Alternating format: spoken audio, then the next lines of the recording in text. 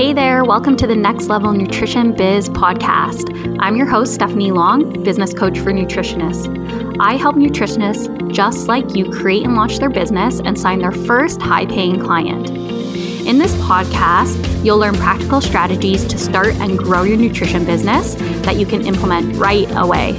You'll also hear from a ton of guests who have started their own thriving nutrition businesses and share what they've learned throughout their journey. Let's get started. Hey, thank you so much for coming back to the podcast. So glad that you're here. And I'd love to bring you a really short and sweet episode for you guys today, all about overcoming common client obstacles. But before we get to the episode, I actually want to share a listener review with you guys, because every time you guys leave a review or you leave 5 stars, it is so helpful for me to see what you're loving and what I can share more of. And it's also helping other people to find the podcast. So every time, again, you leave a review or you give 5 stars, it is super helpful for me, and I appreciate it so much. So if you haven't left a review yet, I would so love it if you would go and do that after you listen to this episode.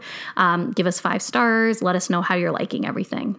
So today's review comes from Vanessa RHN, and she said it's a great For Nutritionists podcast. She said, I'm so excited and glad to have found this podcast. Stephanie offers great insights for nutritionists and health coaches. And she also gives actionable suggestions to not only build your business, but also feel grounded while doing it. She has done it herself, so she knows what we're going through and what needs to be done. I really appreciate the discussion about never knowing which way your path will take you and the importance of going with the flow. Thanks, Stephanie. Thanks, Vanessa. I really appreciate that. It's super helpful that you left that for me, and I'm really glad to hear that you're loving the podcast so far. So today's episode, like I said, it's going to be short and sweet, and it's all about overcoming common client obstacles. So there's 7 obstacles that I found happened in my nutrition business, or I see happening in other people's nutrition businesses, and I just wanted to talk you guys through it today. So the top 7 obstacles are clients that are resistant to change, that don't follow through on your recommendations, the dreaded know-it-all client, somebody that has nothing to work on during the session, or you don't know what to actually do with them for the remaining part of the session, the client that's a talker and just talks, or the client that is quiet and hardly talks at all. And then the clients that you have to set healthy boundaries with, because there's always those that come up that overstep our boundaries, or we don't have any in place, and we find out that we really need something there to safeguard ourselves. So again, short and sweet episode. It's actually an audio clip from my online program, Confident Client Sessions. So if I reference any other videos in it, that is why. So I hope you guys enjoy this episode. Again, I would love for you to leave a review, leave us 5 stars, let us know how you're liking the podcast, and yeah, let's get to it. Okay, so now I want to talk about something that I'm sure you've thought about once. I know I thought about this a lot before I started actually working with clients. And I know it's something that holds a lot of people back from actually doing the work and starting with clients and taking that leap to having your own business.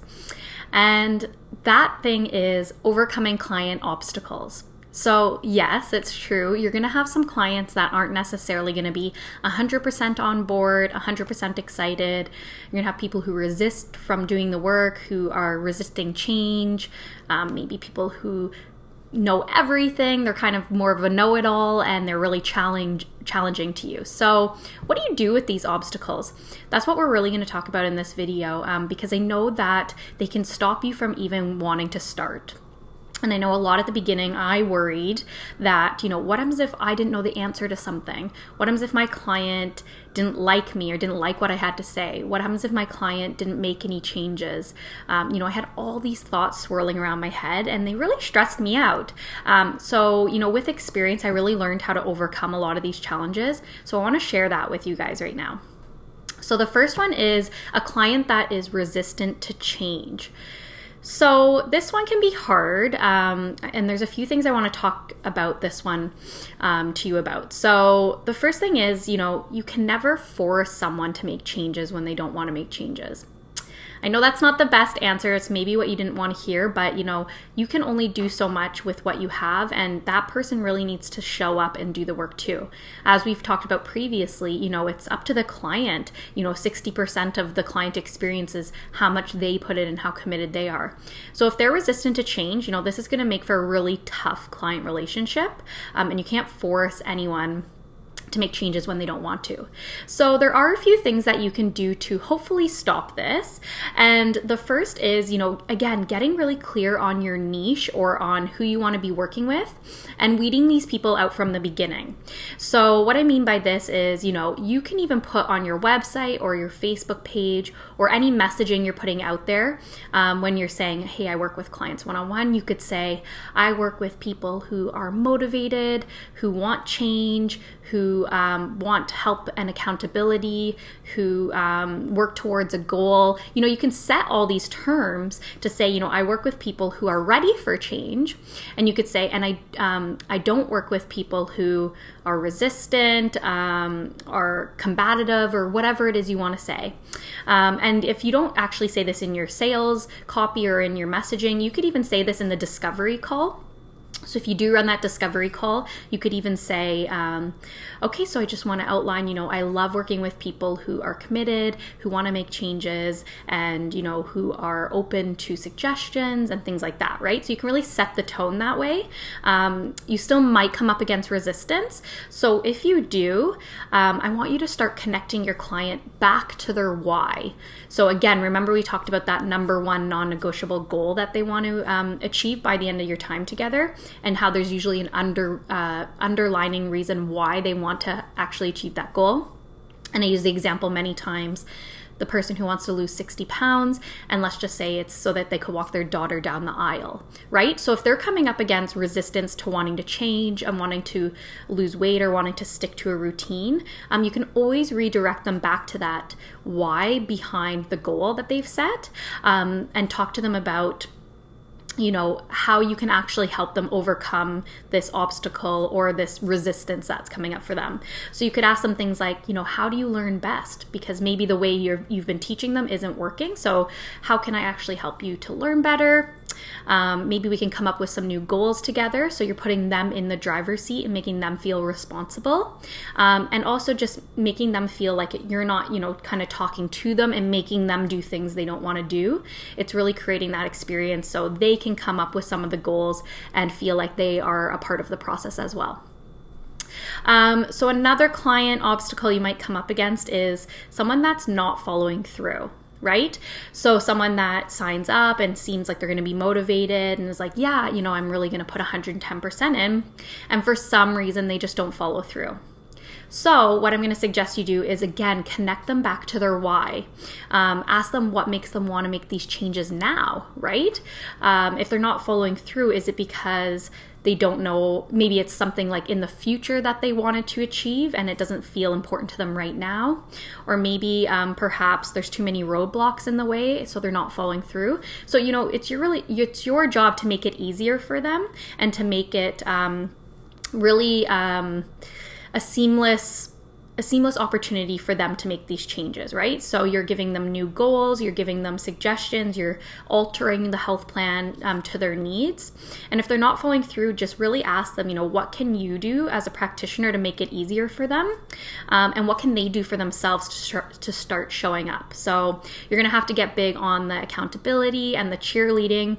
And maybe it's even asking them if they need more continuous follow-ups, like maybe even for 1 week, just every day you can check in by email. Maybe it's just that they need someone there a lot more continuously. So if you can give them that support, they might be able to do the follow through a bit easier.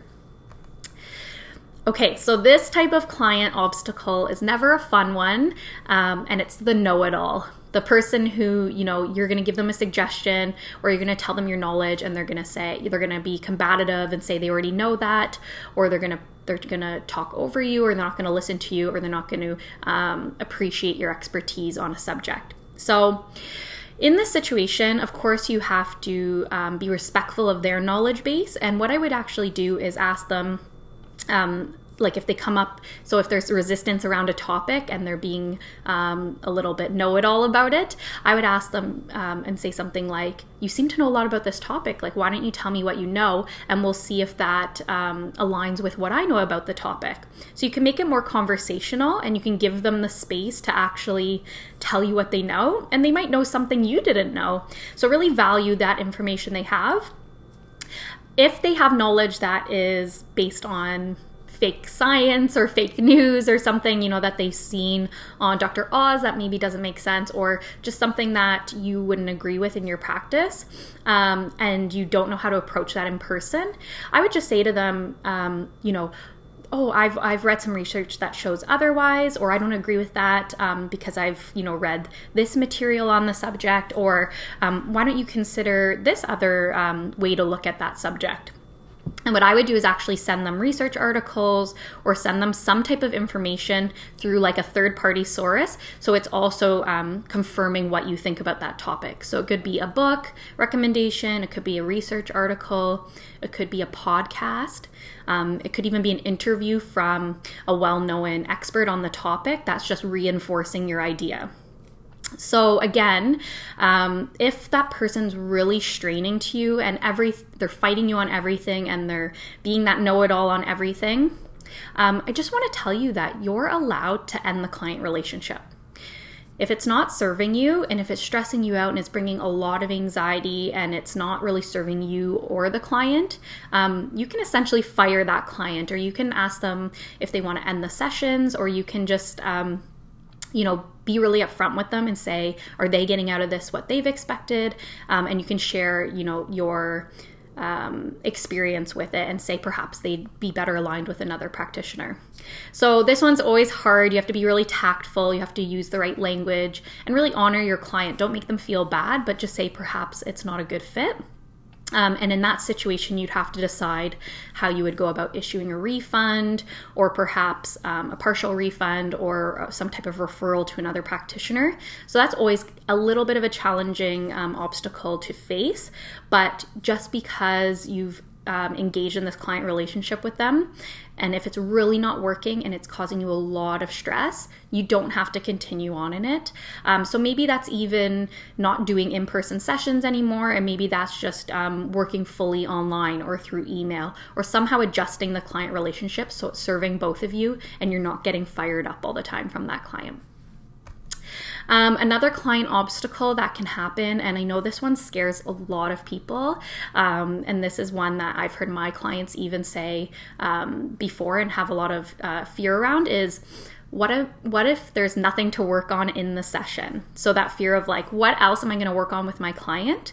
We've done the initial intake, we've done maybe some follow-ups, and I just don't know what to work on anymore. So what I'm going to suggest you do is always refer back to their goals. So refer back to what's that number one non-negotiable goal? What do they want to achieve during your time together? And then really start to ask them, what has improved for them? And really get a good idea of what has really improved in their life. And you could always give new suggestions or goals based on, the improvements, right? So if maybe their digestion's better from taking a probiotic, maybe you're going to give them an idea to try fermented foods or something. So you could kind of go the layer higher. And that's something you can incorporate into the sessions. Or you can always ask them, where are they still struggling, right? And maybe that's going to bring out more lifestyle things. So maybe you were really working on digestion to begin with, and now they're saying that although their digestion's a bit better, they're having a lot of stress at home or something. So maybe now you're going to start to change some of the lifestyle things, some of the sleep patterns, some of the environment in the home, right? So you can always refer back to where they're currently struggling and get a better picture of that. And you can always set new goals, right? So you can say, okay, so you've achieved the goals that we first set out with. What are some other things in your life right now that we can really work towards, and we can bring you some more clarity around, right? So there's always something to be worked on. I just always like pivoting back to the goals and having conversations around the goals. And remember in the Skills for Working with Clients video, we talked a lot about asking guided questions. So in these follow-up sessions, or if you're coming up against someone that has nothing to talk about, try to avoid those closed questions that would be yes or no, because if you get a yes or no answer, that's going to be a really short conversation. So how can you use open-ended questions to really engage that client relationship? And if you're really stuck and don't know what to do, maybe you could give the client new recipes. You could ask them if they want a new meal plan and talk about what's working and what's not. You could engage in that grocery store tour with them, or give them a virtual grocery store tour, some pantry clean out. So there's lots of different ways you can engage and interact with your client. Another obstacle would be a client that just talks and talks and talks, and you can't get a word in edgewise, or they're redirecting the conversation somewhere that you don't want it to go. So this one, again, is going to take a lot of tact. It's always hard to interrupt someone, and you don't want to make them feel like they're not validated, and you don't want to shut them down. So if you find that your client's going on and on about a certain subject, or telling you a really long story in the sessions, and you feel like it's overtaking the entire session, I would just politely say to them, when there's a break in the conversation, just say, Sarah, this is a really great story you're telling me. I really think this is awesome, and I can see how that relates to your life, or I can see how that relates to what we're talking about. But I just want to make sure we get through all the questions I have for you, or I want to make sure we get through all of the content. So why don't we actually save that for after the call, or save that for another session? And you can use that kind of language. So you're still validating the person, you're still showing them that you care. Perhaps they might forget and not even bring it up later, or maybe you have another session that's all about storytelling, where they're sharing their experience with you. But if it's during a session that you need to get through specific content, politely redirect it back, and just let them know that you do care, but that it could be better. Your time could be used a little bit better at this session, and you'll talk about it at another time. So there's no real right way to do this. It's just a skill you're going to develop. So just listen and value the client. Listen to what they have to say. They obviously want to talk because maybe they haven't had a space to talk before. And it is your job to really open space for that client. But if you feel like it's going in the wrong direction, just continue to kind of pivot it back to where you want to be, or the content you want to get through. So the quiet client, that's another obstacle, someone who just doesn't say anything, who says yes or no answers, who's just really maybe closed off or shy, and doesn't really know how to engage with you. This one can be tough as well, because there's no real right way to work with the quiet client. My suggestion is that you actually just ask that person how they learn best, right? So start engaging with them and get to know them a bit more. So asking them if they're more of a visual person. So if they're more visuals, maybe you're bringing more iconographs or PowerPoints, or some type of articles you can go through together in the session, and you're just more referencing these visuals. Or maybe you watch a YouTube video together in your session to take some time up and also help them in the way that they learn best. Perhaps they're an audio learner, so maybe you're sending them voice notes instead, and they're just giving you a short answer back. Maybe you're sending them podcast recommendations. There's really no right way to work with the quiet client. You just want to make them feel really good and make them feel like there's nothing wrong with them, because it could just be the different way that they learn. But you really want to tap into how they learn best and how you can best approach that and help them. And you can always ask them how they're going to get the most out of the sessions as well. So really ask those questions about how can I support you best? How do you learn best? What do you want to get out of these sessions? And really get to know them a lot more, because maybe they're quiet just because they're still in their shell and they don't want to ask questions, and maybe just create that environment for them so that they feel comfortable to do so. And then the last client obstacle that we're going to go over is setting boundaries with your client. You're going to have those clients that are abusing your office hours, that are texting you at all times if you're allowing for text, that are showing up early to a session, that are talking through a session, that are staying late. You're going to have these type of situations come up. So you really need to set those boundaries of, how often are you going to be communicating with that client? If they're sending you too many emails, you could even say, I even worked with a coach in the past who would say, so I'll only respond to emails that take me a few sentences to respond, and then anything longer we'll do in our session. So that really set the tone for me that if it was a quick question I had to ask where it would take her maybe 5 minutes to respond, then I could email her with that. But if it was something that I needed her to guide me through and that was going to take a lot of her time, I would actually wait until our next session. So you could even use that strategy as well and say, I'll respond, I can answer easy questions in the emails. You could set office hours, as I've recommended before. So you could say, on Mondays and Wednesdays, I'll read your emails and respond. You could have an autoresponder on your email that says, we'll respond within 48 hours so that you don't feel like you have to respond right away. You can also really set up that type of communication. Like for my private coaching nutrition biz clients, I let them text message me because I love that client relationship and the back and forth, and because we're working through a lot of strategy where maybe they're setting up their website and they need that one-on-one support right away. I'm okay with that, but I've chosen that. So you don't have to offer anything that you don't feel comfortable with, and you can set whatever boundaries you want, because everybody has a different lifestyle. You might have kids, you might have a spouse that's really busy, you might be really busy and only have a certain amount of time. You might have a full-time job and this is your part-time thing. Everybody's going to be different, so it's really up to you to see what works best for you. And another thing that you're going to want to really figure out with setting boundaries is, how many clients are you allowing to come on at one time?